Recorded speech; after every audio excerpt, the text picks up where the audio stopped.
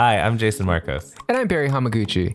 This is Flop Redeemer, the weekly podcast where we discuss the stories behind our favorite pop flops and why you should give these songs a second chance. Singer Jasmine Sullivan shot to commercial and critical success when she burst on the scene in 2008, busting windows and taking on lions and tigers and bears. 12 years, 3 albums, 11 Grammy nominations, and 2 hiatuses later, she's still not getting her flowers.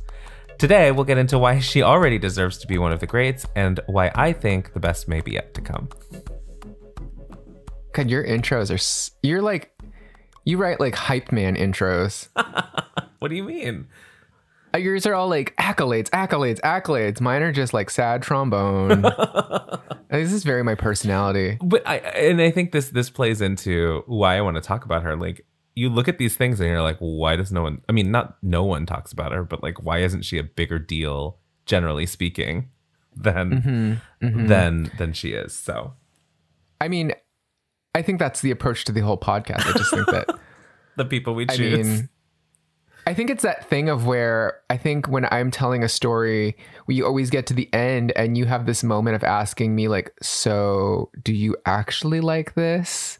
And I think it's funny because I mean, it's very much me in my normal life that I have a little bit of a monotone problem, like a lack of enthusiasm problem, and that people always mistake for negativity or like pessimism. You know what I'm saying? Yeah. I don't know. Yeah, I know I feel like a lot of people in our friend group have maybe pointed this out to me. It gets pointed out to me often at work. That you sound negative? Not that I sound negative, but I fear being grouped with like truly negative minded people. I think that I'm just unenthusiastic in general. I'm very blunted. And I often enter rooms with a lack of oxygen in my brain. So I often take a deep breath that is mistaken for a sigh. Are you just like holding your breath all day? Like, no, like, you know, sometimes you go into a meeting and you just feel like, okay, I need to be prepared for this meeting. I'm going to take a deep breath. And I often go into meetings, I sit down and I go, and someone will go like, are you okay? I love it. I was like, yeah, like my brain just felt like it needed a little more oxygen. So I wanted to give it that. Like, no implications to me needing oxygen. No implications to the fact that I'm like oxygen deprived in this job. I'm so busy I can't even breathe. Yeah. But anyway, I'm envious of your the zeal that you bring to those intros because your true passion for these artists shines through. I'm just like, look, I have 10 seconds to convince people not to hang up. But that's why I go for the dirt. I'm just like, people want dirt. Although I mean, I was listening back to the Britney Spears episode that I was trying to like hype up Britney, and I really wasn't. I listened back to that. I was like, oh gosh, like the hashtag free Britney army is gonna, you know, burn me in effigy. That would be funny. I'm like, which photo do you think they'd use? Hey, if it gets us more streams, you know, right? I mean, infamy. It's an episode that will live in infamy. Anyway. Speaking of Britney Spears, new single. Yes, Swimming in the Stars. So, in the script here, you put a question mark. Question mark as to whether or not we'll actually talk about this. But also I put new in quotation marks. Oh, okay. Yeah. I think that's what I was vibing with. Like the idea that Britney Spears is making new music now. Well, apparently that vocal was recorded in 2016. Okay. So it's been released. That cover photo looks to be from the photo shoot for the album Glory, which I think that album came out in 2016. Okay. Glory. Oh yeah, that's right. Yeah, like everything that she's released since Glory in 2016 looks to have been pulled from that time, including photos. It's all of that same time. Well, because I was going to say, think she's actually really done look anything. like her. It doesn't really, I mean, like, what, I mean, because I see her on social right now, and I'm like, this is a different. Well, I mean, obviously it's different, but. I think it was it 2013? There was an album cycle where she took a big break and she came back looking very refreshed. like she had perhaps had like, you know how RuPaul on her podcast, his podcast. I guess it depends on. No, people call it. Him. I think RuPaul is like very pronoun agnostic. Yeah. Because I think RuPaul responds. I think a lot of people say RuPaul as like she. Because we're used to seeing RuPaul in drag. Anyway, on the podcast, on the RuPaul podcast, which I don't think they're making anymore. I don't know. They're taking a break. What was I even talking about? Oh, RuPaul, always a proponent of getting your first facelift, I think at 35. Yeah, a midlift. Yeah, because if you start to do it gradually over time, you just look well rested every single time. Versus if you wait until there's a visible droop to your face and then you try to snatch it, like people clock it, you know? But otherwise, like if you're in your mid 30s, maybe there's a barely perceptible difference that maybe only you know because maybe you look at your face too closely in the mirror day and night. You know, you can have a doctor just like lift everything by like a millimeter. I think that like, if you've got the financial resources to do that, it's probably the way to go. But anyway, my point being that there was a point, I think it was either right before Britney Jean or right before Glory, that in person, Britney was looking very refreshed. Yeah, I can see that. Yeah. And I think that she almost looked like a younger version of herself, but she also stopped looking like herself in a weird way. Conspiracy theory, allegedly, in my opinion. I mean, yeah, because I've been thinking about that too, and I'm like, oh, does that mean I've missed my window? But I don't know. Oh, I'm fully careening into no longer viably like retaining my youthful appearance. Yeah. 40 is wild. God, I'm not paying attention to the time, but you know, because I was thinking about this today because I talked to you about I signed up for a Peloton subscription. We got a treadmill here at the house because it's getting dark so early that I stopped running. So I was like, okay, like I'll get a treadmill. I signed up for Peloton because I actually missed going to studio classes for fitness. And which it was the last thing that I did with you before the shutdown. I took a fitness class. We went to Cycle Bar. Yeah. I don't think Cycle Bar is open anymore. I mean, I think that they're probably permanently closed. I would think so. Anyway, I was thinking today about how in my 20s, it was so easy for me to just like run 3 miles, right? And then any kind of weight gain or just squishiness that had accumulated would just fall away. Yeah. It would just shake itself off like water off a duck's back, you know? And then my 30s, it's like, oh, it gets harder. And then 40s has been even harder. 40s also, no one ever tells you about the things that happen to you. I guess they do. They always warn you and you don't believe them. Believe your elders, people, when they tell you that aging is weird. It's very strange. Yeah. Like I never thought I would be someone with ear hair. What? Oh, I mean, sorry. No shame. I don't know. 40s. Go Do you figure, have the right? trimmer? It's one of those things where I can go in with a buzz clipper. It's like, it's just up on the edge. On the edges. No. Like sticking out of my ear hole from the edge. And I'll catch sight of it and I'll realize, oh my gosh, people from behind can probably see like all the hairs coming out of my ears. So I have to keep an eye on that. That's been new for my 40s. And I want to say it's because, in your 40s, you've started this podcast and, it's basically you're sprouting antenna to pick up on new flops. Okay. To redeem. That's good.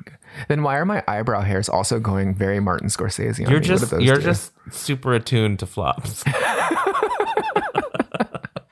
No one tells just you out there picking them up signals from the universe. Yeah.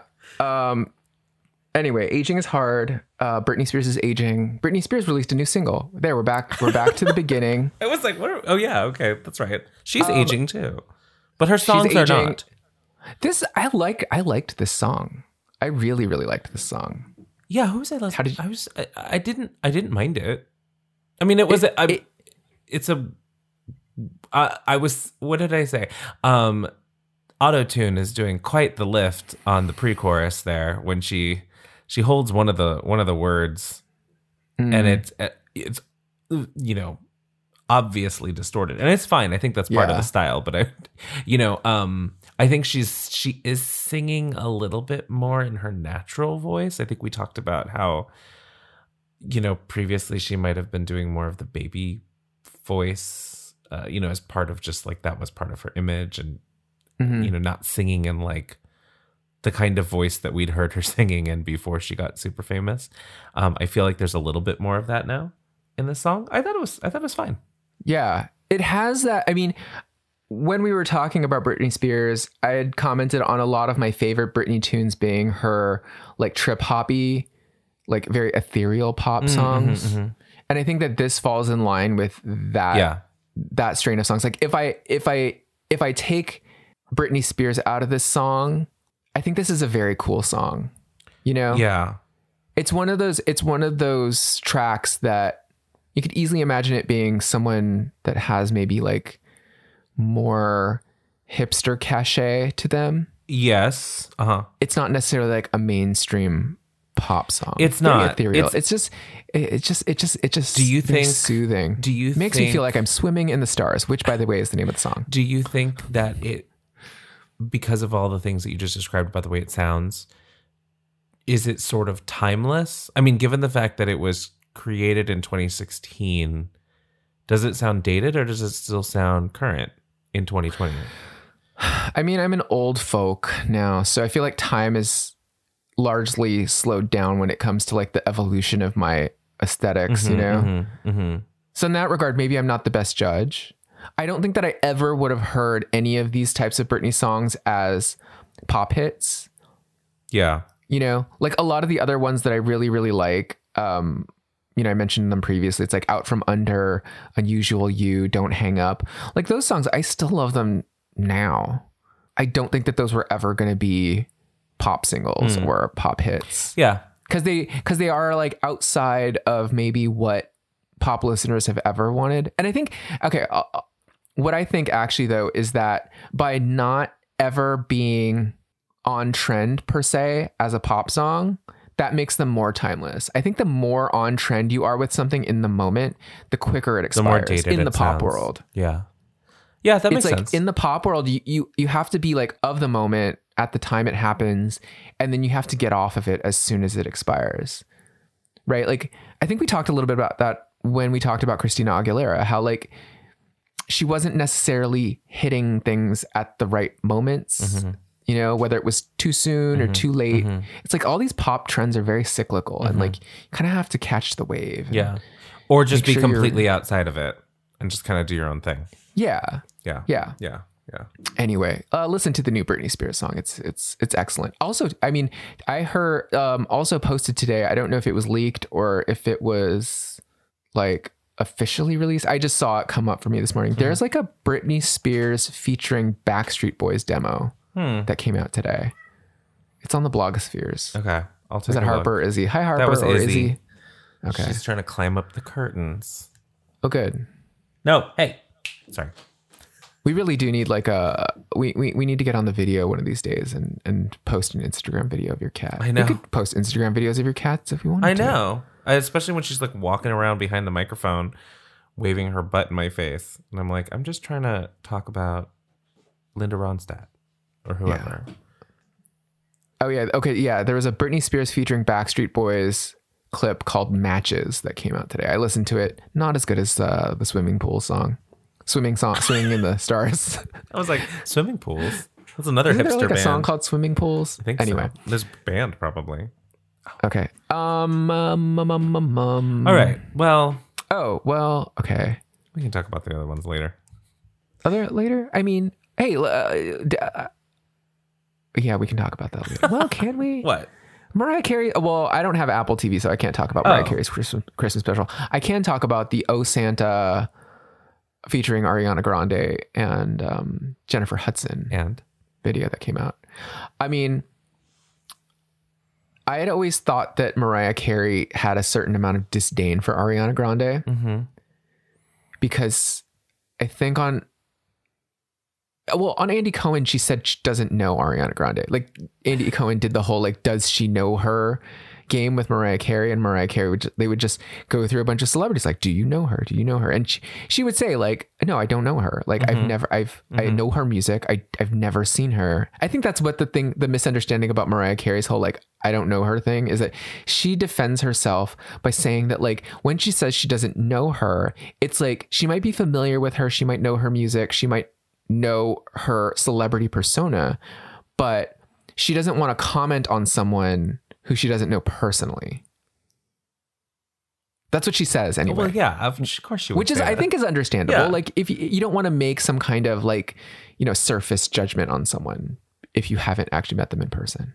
But it always seemed like there always seemed to be a little bit of disdain on her part because of the narrative that Ariana Grande was like coming for Mariah. Yeah, which like vocally. I mean, you can kind of see. And Mariah's being Mariah and just yeah. I don't. I was actually. Yeah, I was surprised that she was on the track. I thought it was fun. Yeah. That's a remake, right? Yeah. I mean, that's a Mariah had dropped that on Merry Christmas to You. Yeah. That was what made up, I think, the lion's share of the songs on here, on the special. It was like because when that was released, she had re-recorded even some of the songs from the previous album. I think it was kind of confusing at the time, but also she sings them differently now. They're easier to achieve in some ways. Yeah. I mean, what did you think of that trio? I understand the Ariana Grande to some extent. I do not understand Jennifer Hudson. And Jennifer Hudson looked like she didn't know the words half the time when she was in the back. And it was unclear if they were even in the same studio until the end when they touched each other. Oh, okay. Okay. You picked up on that. Yeah. I wasn't sure. I thought, okay, they all must be on the same platform, but I was like, these elves don't look like they're in the same room with them. Yeah. And that might have been true. But some of the angles seem like they must have been in the same room together. But then sometimes I was like, they look green screened against. Yeah. But it's possible, actually, now that I'm thinking this through, it's possible that they were all green screened onto whatever that backdrop is behind them, because it looked a little crunchy. So it said it was shot at the convention center. The credits said it was shot at the convention center. So I know there was at least a big space, but there was a lot of green screen involved. Adam and I watched it last night, and he's famously not a huge Mariah Carey fan. Okay. And he did enjoy when we saw her in Vegas, but I think he was very preoccupied with all of the quality control changes he would have made to the production to make it fascinating, higher quality. What goes on in his mind? And I was like, it's Mariah Carey, it's fine. It's supposed to be tacky. Well, the funny thing, when I only saw that Oh Santa video, and all of the comparisons of Ariana Grande against Mariah Carey, hearing them sing side by side, I was like, oh, Ariana Grande is kind of a mess. They're really, like I was like, I couldn't understand her, but that was one thing Adam said too. He was like, if I were them, I would be really upset at the mix because it didn't do either of them any favors. I'm meaning Jennifer Hudson and Ariana. I mean, Ariana sounded especially mumbly. Yeah, I was like, I know that's her thing, but I can usually at least pick out like the first word of a sentence or like the articles, maybe a preposition here or there, But this one, literally, I was like, what are the lyrics here at all? I don't even know what she's saying. I know, and I guess although they had at the very end, they had a good like harmonized whistle register moment, which I thought was cute. That's cute. Yeah. That saved it. Anyway, I was also just laughing at Mariah's outfit. Like her breasts. I mean, it was in every. All of them were like, it was like Christmas Moulin Rouge. Yeah, the way that they were squeezed into those all of them. Yes, all of them. But like especially Mariah, obviously. But throughout the whole show, I was just like, how is that possible? It was like a testament to like holiday abundance, you know? A cornucopia.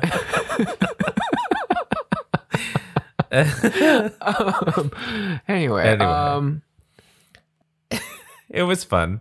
It was fine. I don't even know if this episode's going to post before Christmas, but that's our thoughts on Mariah's Christmas special. The last thing here is Sam Smith apparently has a new album. I had no idea. He does. So Okay, remember I'm we lost to talked about how they were going to release an album. Mhm. And they finally did. I believe in October or November.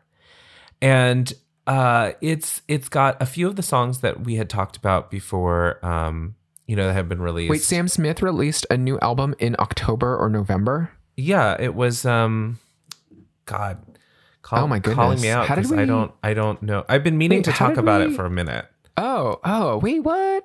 How did this come out? And then It was on my Spotify new releases, and so oh god, I'm so out of touch. I'd listened to it, and I actually really enjoy it. Okay. Yeah, it's called Love Goes, I believe. And Yes, it is. it's divided into two sections. There's a here, let me just pull it up. double so I can- disc. How very Christina Aguilera of him. So the first section has 11 songs, and it doesn't have any of the tracks that have been previously released. So Dancing with a Stranger, How Do You Sleep, To Die For, I'm Ready, which was the duet with Demi Lovato. Those all make up the second album, and those second disc, and those feel pretty cohesive together. The first disc, the first 11 tracks, they're cohesive. They're different than the other songs. I thought they're very kind of like mid-tempo dancey. Okay. Because he was going like He was after going in that his- direction, After or they his were going in that singles- direction. I'm sorry. Well, like when How Do You Sleep didn't maybe perform the way that he wanted, and then everything got kind of quelled by the pandemic. We were talking about him kind of Them. regrouping after that. They were going to regroup after that, right? Correct. And so this is kind of This is the regroup. result of that. Okay. Yeah, and it's I was like, when we had talked about them before, I was like, oh, they're very mopey, and I hadn't really been into them. And then those subsequent tracks kind of really turned me on to sort of just this new direction, and I really enjoyed it. I think that the new tracks continue in that direction, and I would recommend giving it a listen. I thought, just from like a queer artist perspective, I thought it's a nice set of songs to add to the list of, which there aren't very many mainstream pop songs from a queer perspective that are good, that are fun, right? And I think the songs here make good use of their voice, Sam Smith's voice, eliminating some of the whininess that I think I've attributed to them in the past. Mm-hmm. More croony. More croony, but like the production still works. I mean, it's not as avant-garde as like, it's not as like hard hitting or like as necessarily on the cutting edge.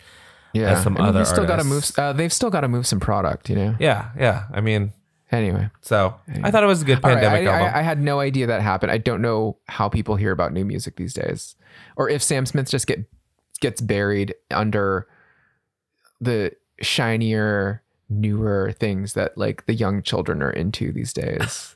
Yeah, because I don't think the young children are into it. I mean, just my guess. I don't think so either. They've moved on. This feels like an album for people like me who are, aging out of the pop demo ostensibly. Sam Smith at the grand old age of 28. I know. I thought it was good though. Anyway, give it a listen. Good. Yeah, let's do it. Let's take a break, and we'll be back with a new story.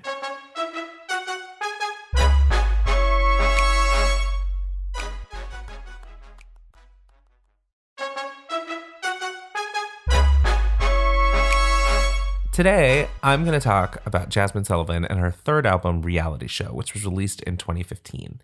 And so I don't know how many people know Jazmine Sullivan. I think you may be familiar with some of her music. You may be familiar with her voice.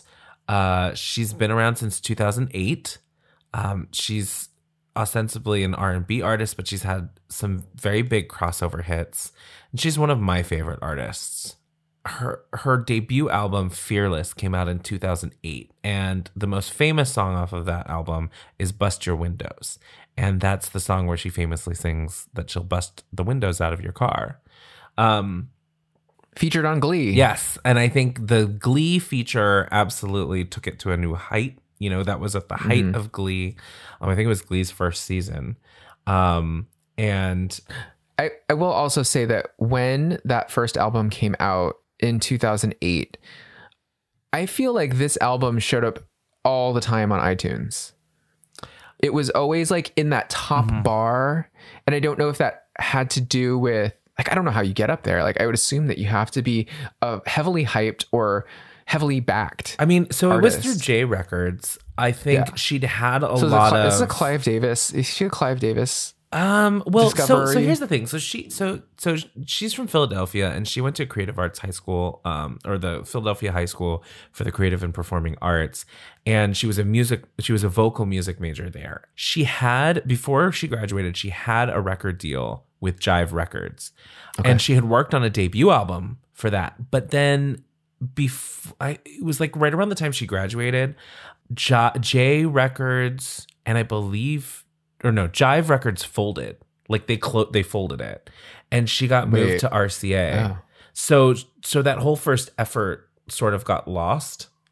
Oh, yeah. I thought Jive Records folded in 2011, but I just listened to the Britney Spears episode because I was editing it, and I think in that timeline. Oh, Jive, you know what? I think But it was like somewhere between in that time that like.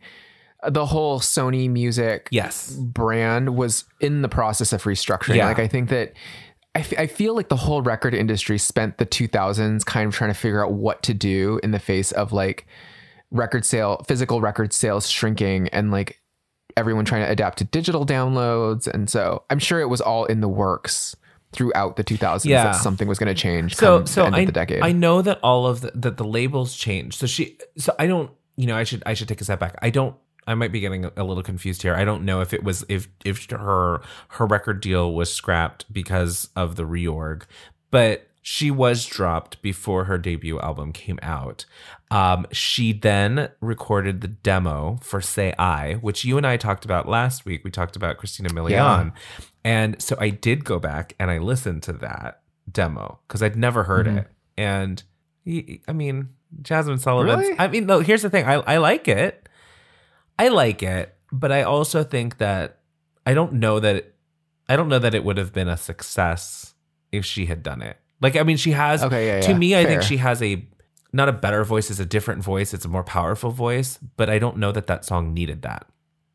That song might have worked better with Christina Milian's sort of, at least in 2000, whatever year that was that came out, where it was that sort of poppy R&B. I think it worked for her better. I think Jazmine sang it better. I just don't know that it would have been successful in the same way. I felt like, I don't know if it would have been successful because I don't think that song was necessarily like of the time, but as a song, the way that it's produced, the message of that song, I feel like the husk to Jazmine Sullivan's voice reinforced the song. It made the whole song make more sense than Christina Milian, her sweet voice. Yeah, like you trying to do this like rallying cry, basically. Well, you talked about her optimism, like it comes through in that. It's more aggressive and it feels more like grounded when Jazmine Sullivan does it. Anyway. But I think, I think like that would have worked against her in terms of the reception of the song, like where it would have been placed. I don't think it would have, right? It would have, people would have been like, oh, it's a sassy R&B song or something like that versus like a crossover hit. But because of that demo, on the strength of that demo, she was offered a deal with J Records. So Okay. that was when she started working on the Fearless album. And that album did really well. Fearless did really well. It was in the Billboard, it debuted in the Billboard Hot 100. It had 4 singles that were on the Billboard Hot 100. So not just, we've talked about some of these R&B stars or R&B singers with these big voices and having a lot of success on like the R&B charts, but not necessarily crossing over to the Hot 100. The 3 singles from this, Bust Your Windows, Lions, Tigers, and Bears, and Dream Big, all performed really well on the Billboard's Hot 100. Some of that was probably due to Glee. It just gave her a little more crossover appeal. I also think and we'll talk about this a little bit down the road, but I also think her voice lends itself well to being heard in a pop sense, like being very R&B, but like it cuts in a way that makes it work for pop audiences, I would say. The album itself earned 7 Grammy noms, including like Best Album of the Year, Best New Artist, all of these things. So she came out the gate swinging, basically. But she didn't win any. She didn't win any of them. She followed that up in 2010 with her second album, Love Me Back. Had one single, had 2 singles. The first one was Holding You Down, Going in Circles, which Megan Thee Stallion just covered. She included a sample of it on her album that came out earlier. That song itself earned another Grammy nom. There was a second track on there called 10 Seconds, which is like a countdown song telling you got 10 seconds to go. Kind of similar to the vein of Bust Your Windows. Also an excellent album. Just fully excellent. That's fully my favorite Jasmine Sullivan album. It is a excellent album. I spent a lot of time this week just listening to it, and I forgot about all the songs on it because I used to live in that album. Yeah, because the thing for me about the Fearless album, I love the Fearless album. I love all those songs, particularly with the choice of singles. There was like Lions and Tigers and Bears and Bust Your Windows had a kind of I don't even know what vintage style that is or how to describe it. Well, but it's got these like trilling violins. I some thought reverb. When Bust Your Windows came out, I kind of thought it was like a Lumidee song. But you know how we're talking about like it's what's that song? Lumidee's song. I forget the name of it. Uh-oh. Yeah. That's isn't it the Uh-oh song? Yeah. I don't know. It's kind of the same to me where I'm like, what era is this? Right? Like the production, it's like, it is retro. It's supposed to be retro, but it's got like a syncopated cello or something in here. It's definitely not like, I wouldn't say it's like any of the R&B that was happening at the time. And it wasn't like the pop R&B of the time either. Yeah. It was grittier. It was kind of crunchy. Like there was a lo-fi-ness to it. I think there's almost like a Bond themeness to Bust Your Windows. Yeah. It's like the Mission Impossible theme song, if that was a genre. And so like to me, coming out of that first album, I didn't know if that was her thing, if that was going to be like a formula they were going to follow, because definitely not the whole album was really like that, but it seemed like that was an angle they were trying to get at with those singles. And the second album had entirely different references. Well, and also with that first album, like the cover for Fearless, she's got like a hoodie on. It's like it's almost like graffiti art, or like a what do you call that? You're a graphic designer. What do you call that? Where it's like it's a posterization. Posterization. I mean, that's the Photoshop. Where you kind of convert it into an illustration almost. Yeah, you basically take all of the values and then you limit it down to a certain number, and it groups similar values together and converts them to the same color. Yeah, okay. That would be your Photoshop posterize adjustment layer. Okay, because it's kind of down like to your bottom. Go down to the bottom center of your layers panel. There's a little button that looks like a circle that's divided in half. You click on it. Go to posterize. Is that what it does? Okay. Yeah, it just limits. Yeah, it takes average values of closely related colors and just smushes them so together. It's kind of almost like a comic or something, like the way it's yes yeah. And so anyway. so on the cover she's got like a hoodie and she's got hair that kind of comes over her face. She's looking at the audience 3/4 angle. It's just one eye.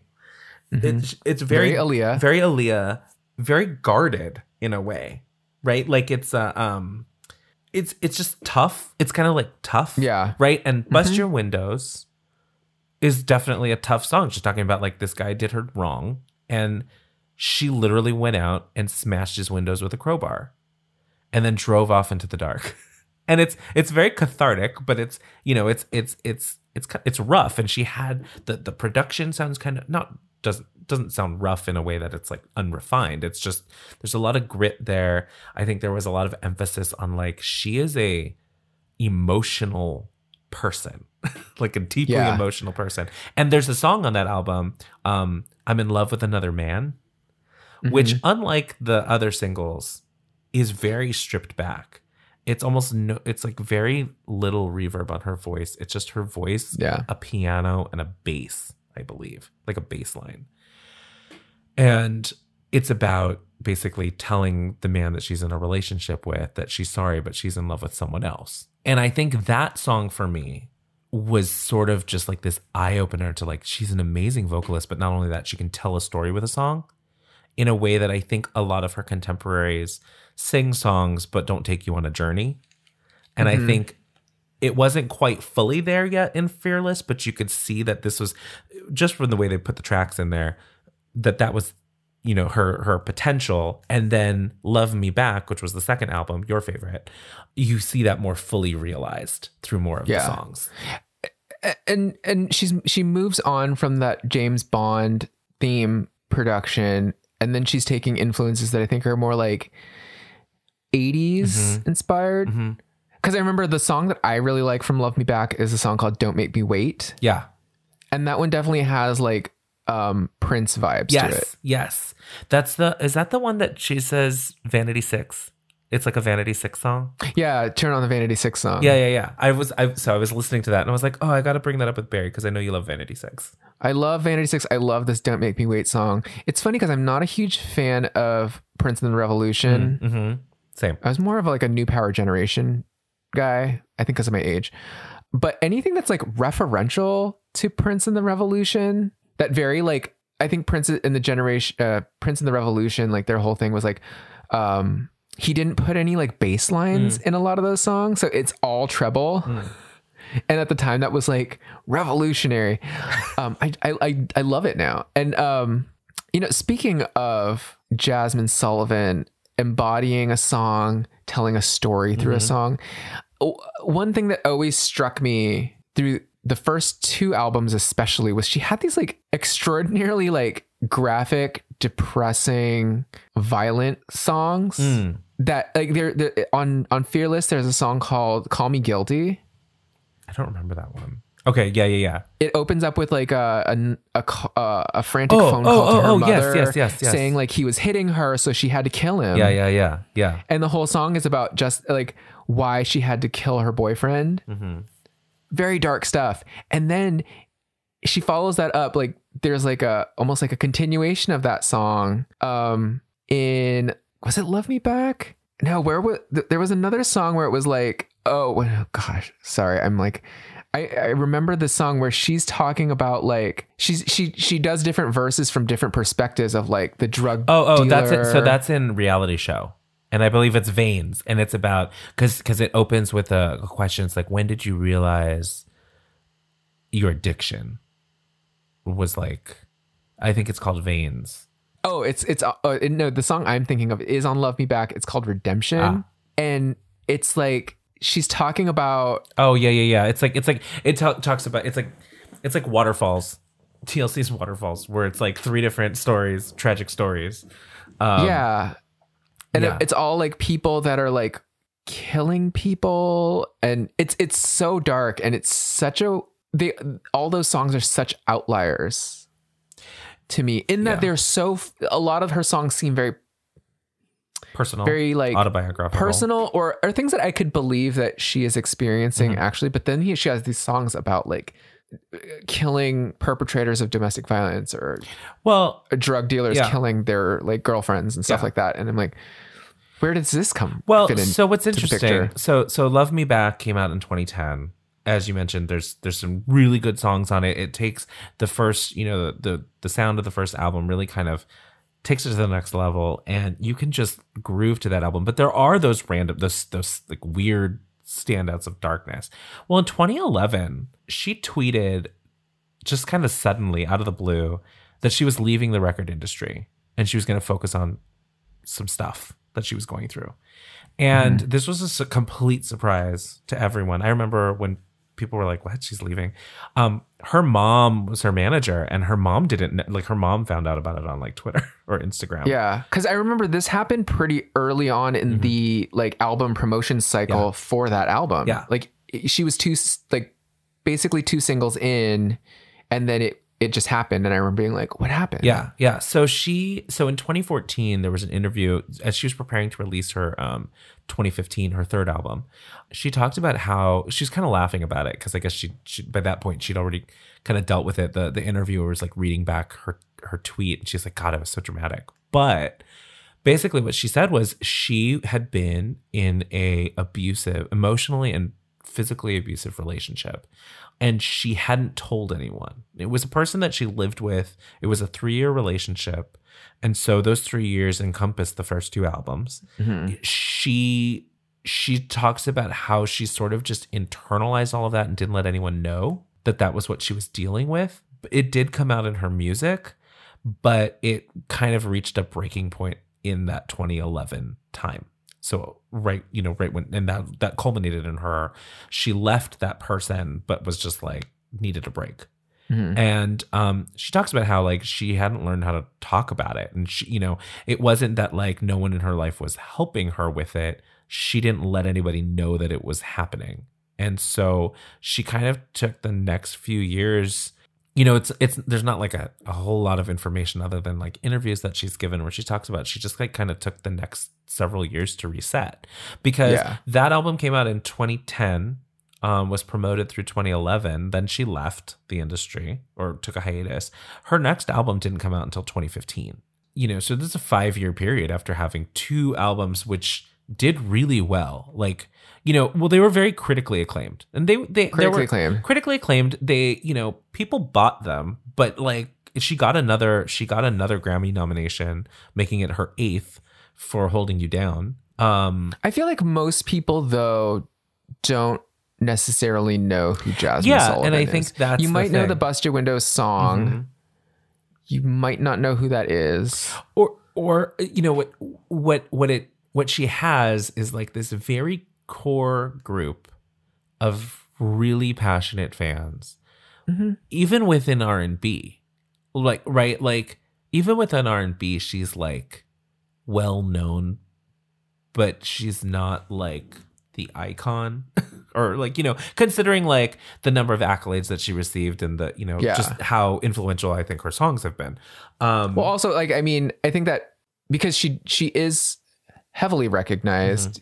There, what you sent? Did you send me the 12 Days of Christmas thing where that guy was like imitating all of the divas? Yes. And Jasmine Sullivan is in the mix with like Patti LaBelle and Faith Evans. Yeah. And Beyonce. Mariah Carey. Beyonce was in there. So she's definitely in the mix, and she's someone that Lettucey. Oh yeah, that was Lettucey. I was like, I know that face. Yeah. You know that face and the curls. Yeah. But she's in the mix with these very highly regarded vocalists. She just doesn't get the shine. She doesn't get the shine. And I mean, she did have a period with like no output. And, she talks about, so not only did she take a hiatus because, the relationship took its toll and she needed to kind of like, work her way through it. She's also a perfectionist. And so there was a note, in one of the interviews, one of the articles about how she kept rewriting and re-recording songs that were going to appear on the third album, that the producers basically staged an intervention so that the album could be released. Because they were like, it needs to be put out. And she talks about that sort of like perfectionism, and just, that's kind of something, I don't want to say that she struggles with, but it's how, sometimes, perfect can be the enemy of the good. And just, she just didn't nothing was coming out. So yeah, I mean, in excess, anything can be toxic. And I think perfectionism is no exception. And there was a very different sort of push with reality show. So when reality show comes out in 2015, one of the first ways so the reason I knew it was different was, I remember when this happened. So NPR had this like video series called like Field Recordings. And they did a field recordings with Jasmine Sullivan in New Orleans. She walks into a barbershop and she does her first single, Stupid Girls, in that barbershop, like live, just acoustic with a guitar.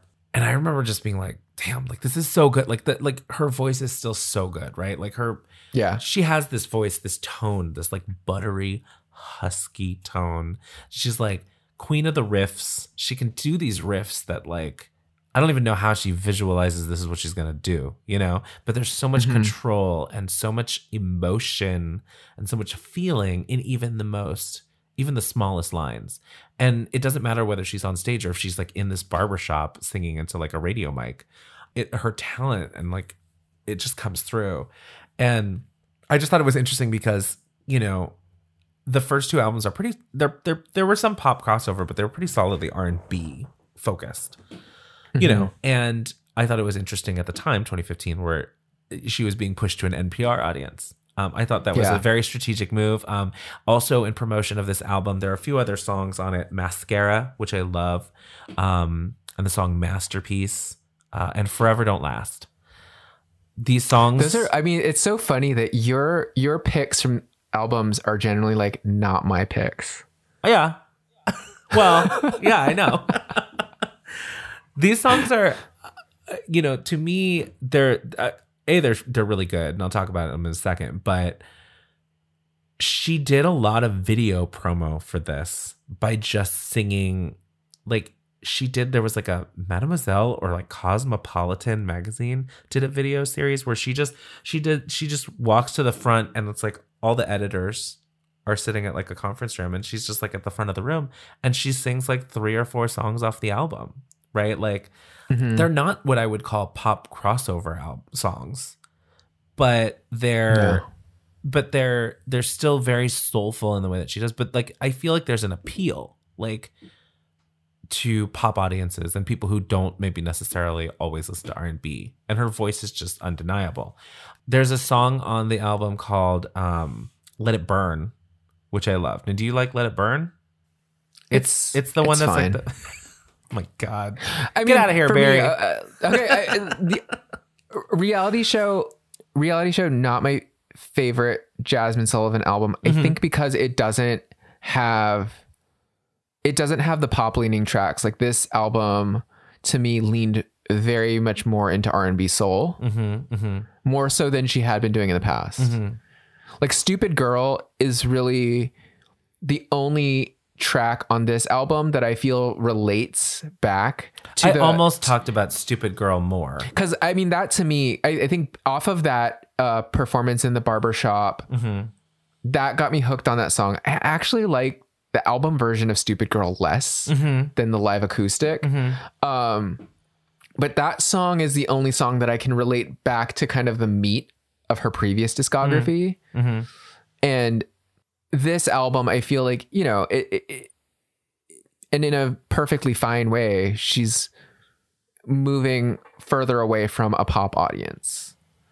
See, like I think the only 2 like poppy songs to me on this album, like the only 2 songs that I could imagine being serviced to pop radio are like Dumb, which I think wasn't that one of the singles? Yeah, it was one of the singles. It was the second single. And then with Meek Mill. And then Stupid Girl. You look so upset. No, I'm very quickly trying to refresh my memory on this album. Like, yeah, because I think this is fully the album of hers that I listened to the least. I remember, I think in the blogosphere of like R&B soul music, I remember like people were like losing their minds over the songs that you have lost your mind about, like Forever Don't Last and Masterpiece. Like I remember those 2. I think those 2 were kind of released maybe as promo singles, or people got a hold of them ahead of the album release. Well, like I remember hearing those songs. Yeah. And I remember people going really wild about them because they do showcase her voice, I think, in the best possible way. They do. And I think they show not just her voice, but more kind of like the way she approaches the music, right? Like Master. So Adam, Chris, and I went to see her during this tour. I think she played at the Roxy in Hollywood in 2015. And so it was, we went to see her, and I mean, just vocally live, she's amazing. But she talked about Masterpiece, and Masterpiece is a ballad, mid-tempo ballad, I guess you should say. It's very classic it's a very, how do I say? I don't know. How do you like say? if you like a Patti LaBelle, Patty Austin, if you like that kind of like 80s R&B pop power ballad, I feel like Masterpiece is very in that vein. Mm-hmm. But she talks about, because again, this is coming after her hiatus, after that horrible relationship. She wrote it out of this, and it's about like realizing your self-worth and, not letting other people kind of, look down on you for like learning to love yourself, learning to think that you're beautiful, learning to think that you're like, you're valuable, you have value. And she talked about how important that song was to her at this show. And she did this song, and, and I know you've seen like live videos of her, like the amount of emotion she can put into a song. And she she was like crying as she was singing this song. And so it moved so many people in the audience to like tears too. And she talked about it because this was like her catharsis moment, as she kind of like described it. And I think that's probably why I have a deeper connection to that song. That's why like, we've talked about this with Rabel. We talk about this with live performance in general, that like, if you get a chance to see one of these artists live, it can really forge a deeper connection than you might have had with material that otherwise you might have just been like, it's fine. Seeing them do it live can always, or when it's done well, and the best kind of live performances will really charge it for you. And so, that to me is sort of this album. I thought it was a very good sort of R&B soul album that wasn't, I hate to say it, but like some of the new R&B soul albums they're just not, they're boring.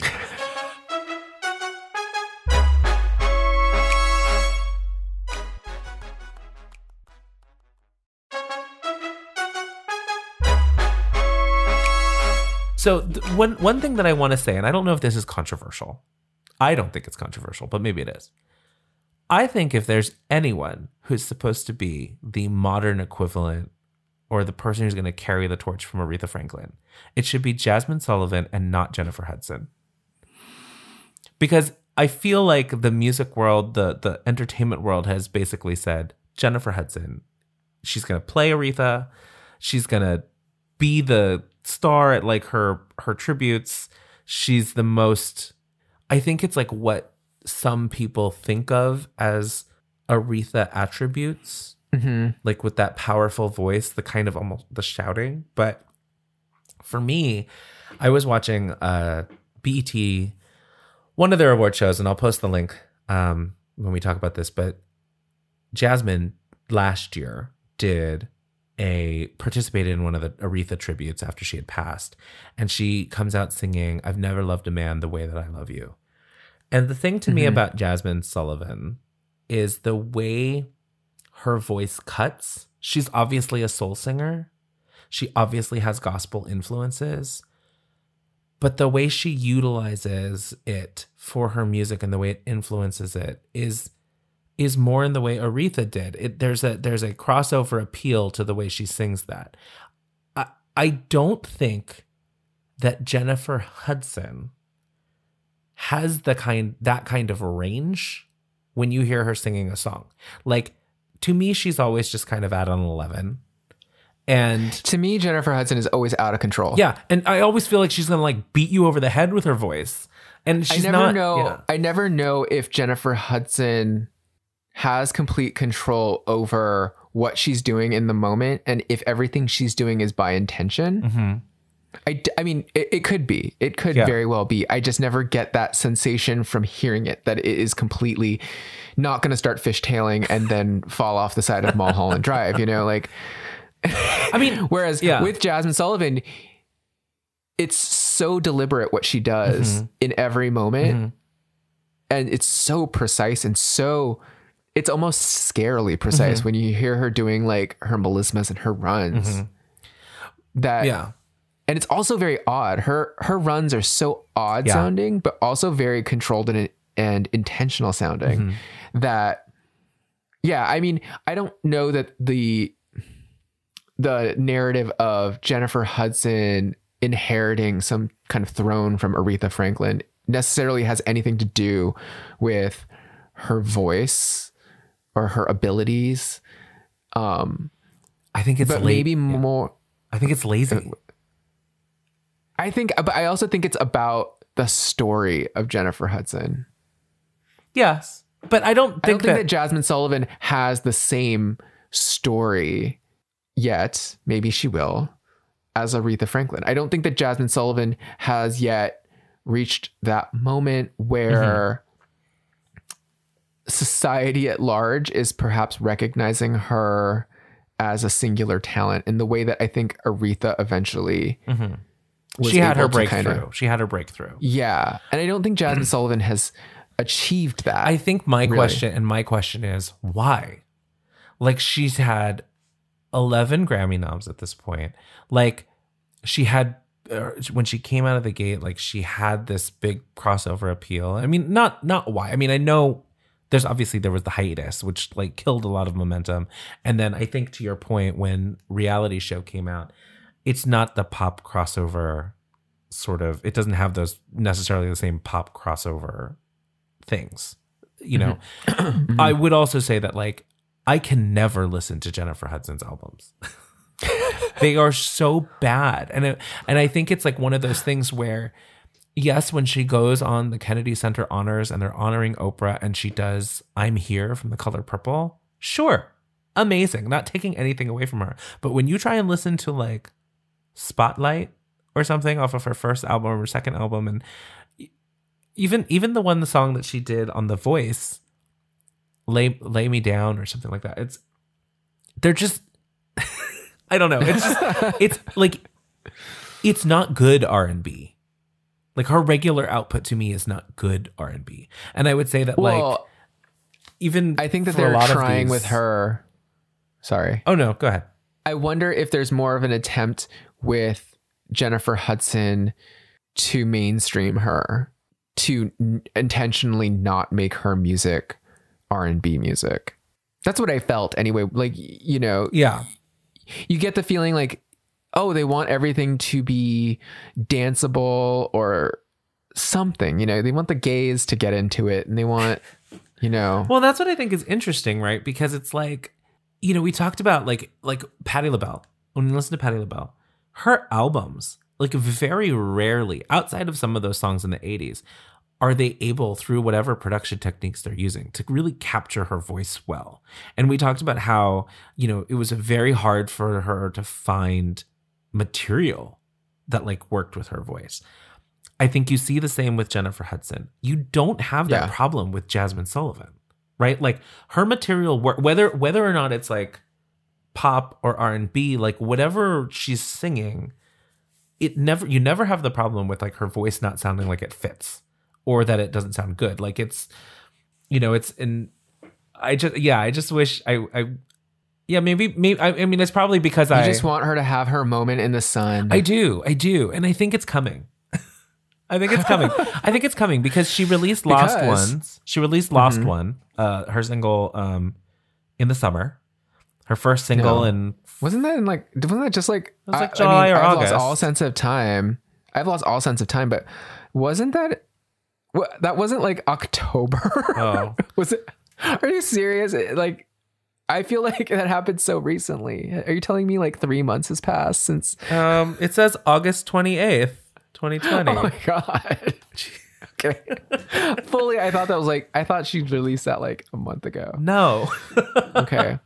So she released that song, which is, you know, and she talks about it on her Instagram. She's like, I know this isn't like normal like single material, but you know, coming off the summer of, you know, Black Lives Matter protests and just, you know, sort of a focus on racial inequality and all these things. She's like, the rest of the album isn't necessarily like this, but I didn't think anything else was appropriate to release in this moment, you know, and it's a beautiful song. I think we'll talk about this later. I think it was one of your top songs, but mostly because you might have left it on overnight. I accidentally must have left it on repeat one overnight because yeah, it did come up very high in my Spotify my 2020 Wrapped Spotify thing. Cause yeah, that song, I mean, I appreciate that. And that's a song that like, I appreciate her voice. I appreciate, like the creative thought process behind releasing that song at a particular point in time, you know, regardless of whether or not it's a good, a quote single, good single, like a lead single. Know? Yeah. Yeah.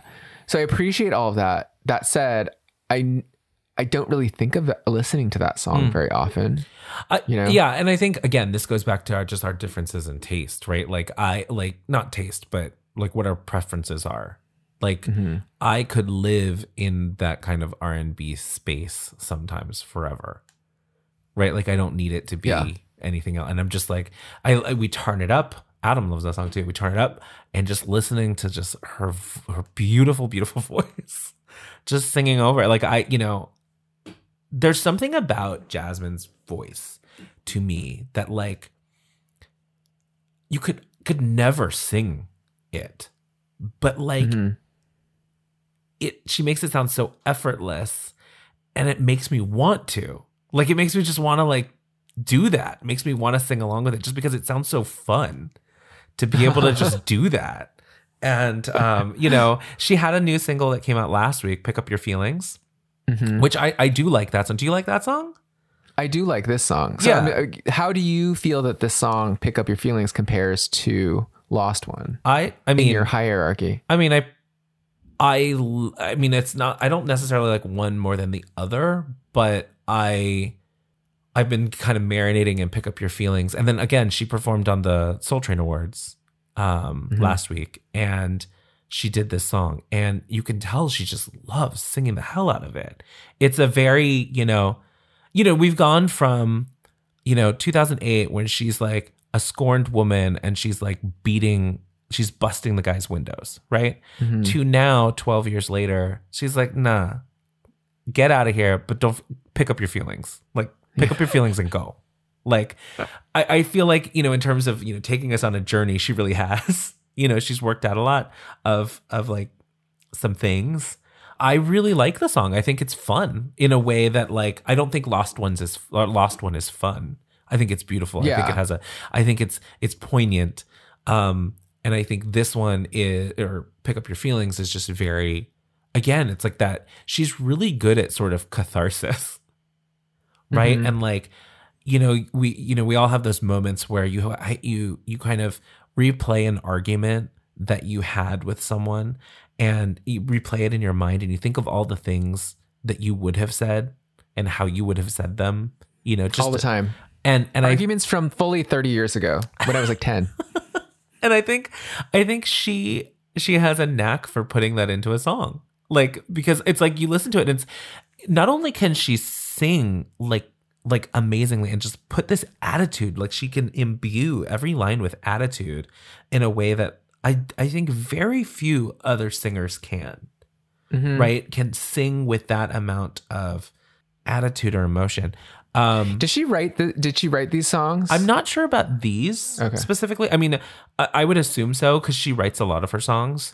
Because there is, I think the magic formula for Jazmine Sullivan, when you talk about, how she's able to express herself, is, I think, similar to how we were talking about Sia, and how Sia lays down lyrics and, she'll extend certain words, or she'll she'll distribute syllables across In a different weird beats way. in a really weird way. Jasmine does that in almost like, she almost has like a rap like flow to the way that she'll sometimes carry a word over a break Yeah. and then continue the word in the next measure. It's the thing that makes her music, I think, to be so fascinating, so catchy, but also very, very hard to sing along with. Yeah. Yeah. You know? Yeah. And but the fact that she can like still like sing and do riffs while doing that is, it's just, I just find it so refreshing. I really miss, the fact that she's had so many hiatuses at this point, like 5-year hiatuses. There's really no one that does what she does. Like, in the main, or at least that I've found, right? Like that's easily consumable, easily findable. I love like Kehlani, but she's different. She has an amazing voice too, but her music is different. I love her. Again, also different, right? Like they're just very different, and I feel like we need her voice in this space because I want R&B that I don't think is lazy. Right? I like stuff that's like pushing the bounds of like what this genre is. And like we talked about it with Mary J. Blige, where like sometimes I'm like, I think so many of her songs, they just don't sound, they sound like discordant. They're like out of time. You're like, where did this song come from? Like you released it last year. It sounds like 2003 maybe, or I don't know. It's like weird. It's just weird. And I think that Jasmine has this weird way of, like you were saying, maybe not poppy, right? Maybe not like on trend in terms of pop, but it also transcends sort of just milquetoast R&B production where, there are a lot of R&B singers who butter their bread with, make their bread and butter with all of these runs like Lettucey, but like none of the songs to me are memorable, and they're not ones that I would never show to you. Because like that's very asking niche. me to come with you to the Lettucey concert. No, I don't even want to go to a Lettucey concert because like I feel. Well, no, I think that there are some people. There's some people who make a career out of tribute performances on award shows. Again, I'm not trying to come for anybody because like I love them all, but like it's this is your bread and butter. That's why I'm leaning on you for all of this information. Because I mean, I very rarely delve into like what genre is Lettucey technically. She's R&B soul. R&B soul. Mm-hmm. It's kind of I feel like it's also gradiented between all of the different genres of like you get to pop, you get pop R&B, R&B soul. Yeah, soul and there's like hip-hop. alternative. There's like alternative R&B, like yeah. Because I feel like there was a moment when a lot of like R&B soul singers were trying to go a little bit more pop, and I would hear certain vocalists out there. I remember like Chrisette Michele for a long time had been making more poppy albums than she makes later on. I mean, does Amel Larue, like, does she fall into? I think she was more like neo soul. I think like, again, it's like all what these genre names. Well, if it's like what genre versus like what awards category would they perform in? I think, but I think that's great. I mean, like if there are this many kinds of pop, for a long time, there hadn't been this many recognized kinds of R&B. It was just like black music. And people were like, you got stuffed into this category, and the sort of differences between artists were sort of melted down, and they were forced to maybe artificially compete with each other in these categories that maybe they didn't fit into, right? And so I think it does make it maybe a little more confusing and maybe less easy to categorize people. Like we talked about Lettucey, I think she would be like in traditional R&B soul, right? That would be the tradition. I would even say that Jennifer Hudson typically is that. Okay. Because it's not like Chloe and Halle, like, or Kehlani, which, or even like Ella Mai. Like what would you categorize Kehlani as? Alternative R&B. Okay. Right? Because Okay, yeah. it tends to be more. There tends to be more of like a electronic sort of sensibility to it. I also think It's very like the R&B artists you could see at your outdoor summer music festival. yes, With your it's like flowy dress and flower Yeah. garland in your hair. it typically has a little more of like electro hip hop influences to me, Mhm. right? Than like traditional R&B would have more of a soul influence, maybe more blues influence. Yeah, I think it's just, it's I think alternative R&B is sort of the neo soul of the 2010s.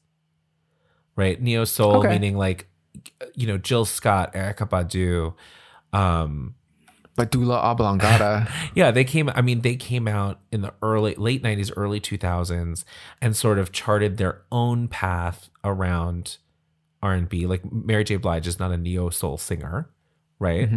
Mhm.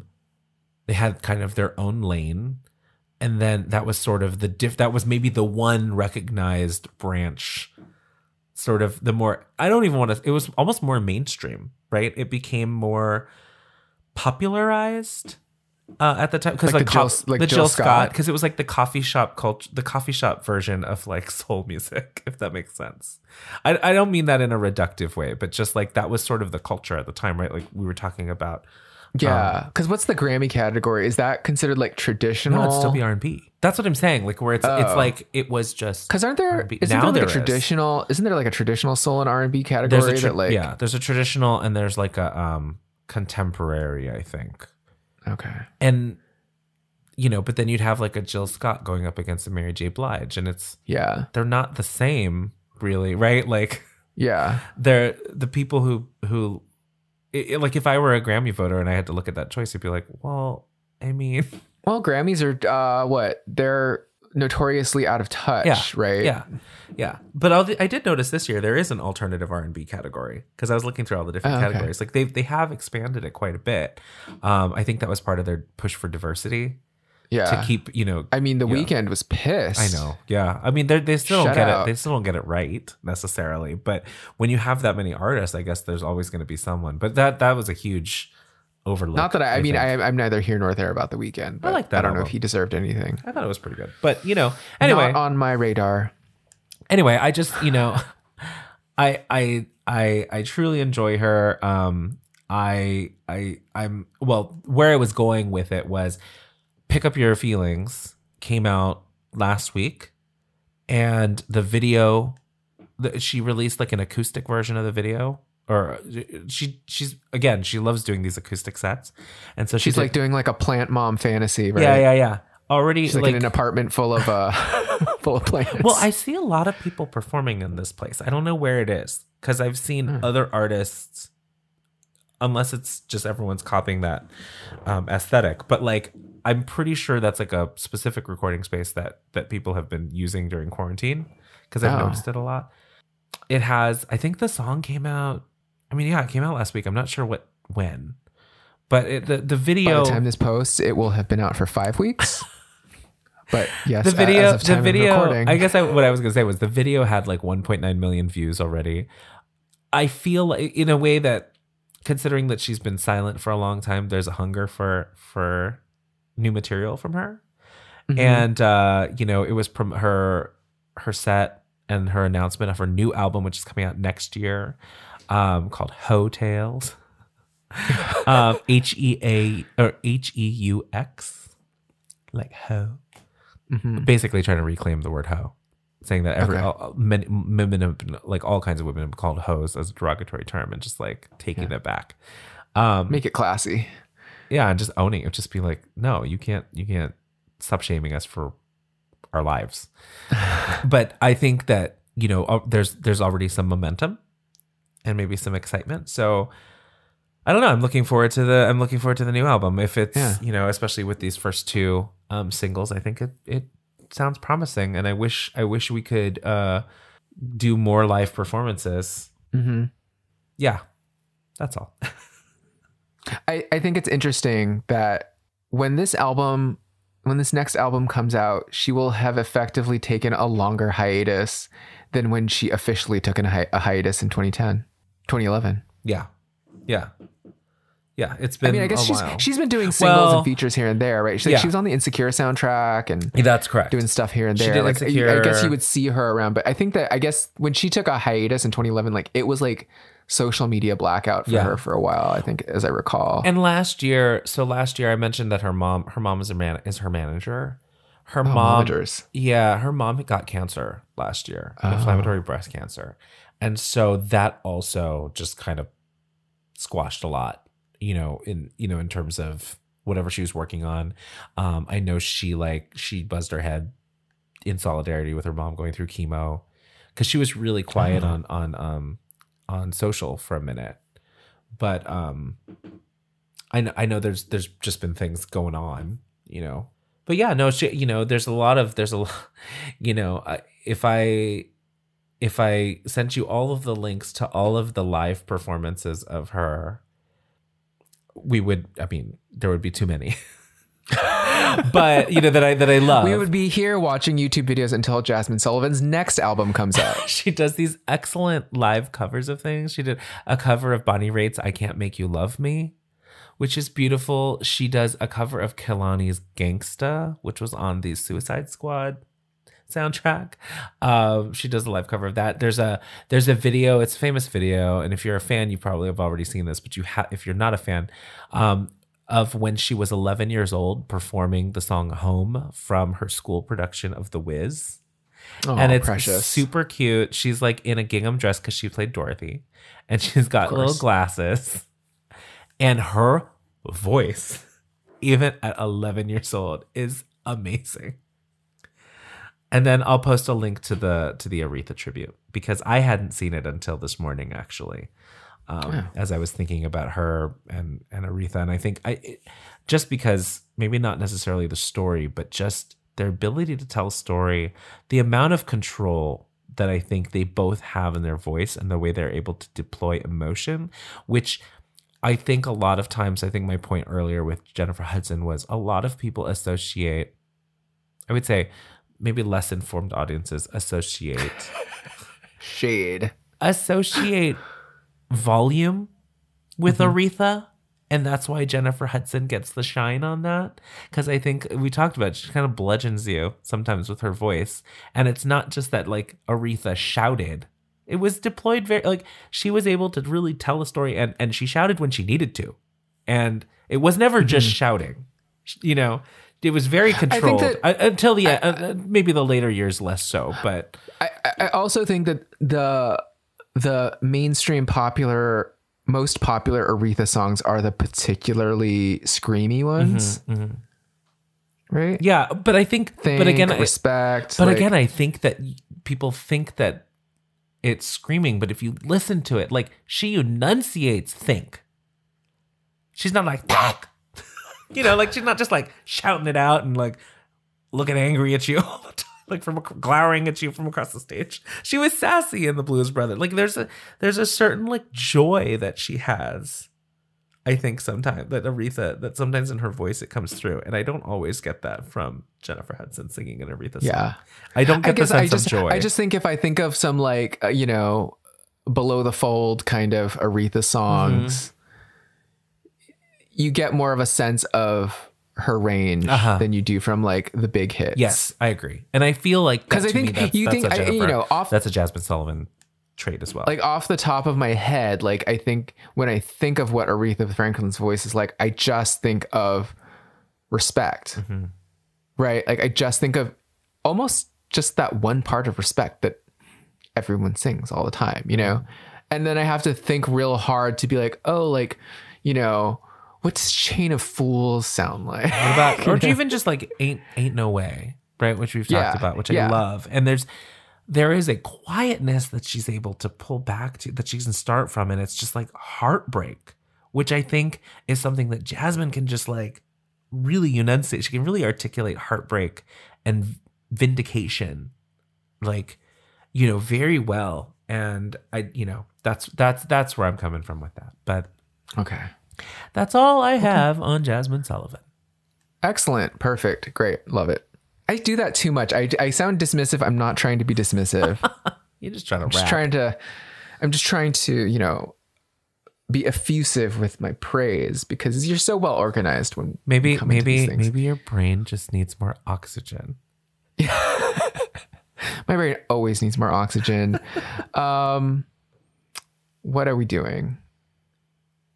I was going to say something. I don't think I need to say it anymore. Okay. So I can just go into giving. No, is it me? Yeah. Oh, it's me. It is you. You know what? If you're like me and your brain needs more oxygen, then you should give special thanks to Adam Elder. Give him his flowers. Give him his flowers. Give him his flowers and give me some oxygen. Songs and videos featured in today's episode will be posted to our website, flopredeemer.com, even though I haven't done it for this week. Shh, don't tell. Oh. Remember to rate, review, and subscribe to us on your podcast platform of choice. Check us out on social media at Flopredeemer on Instagram and Twitter and at facebook.com/Flopredeemer. As always, email us at flopredeemer@gmail.com. .com.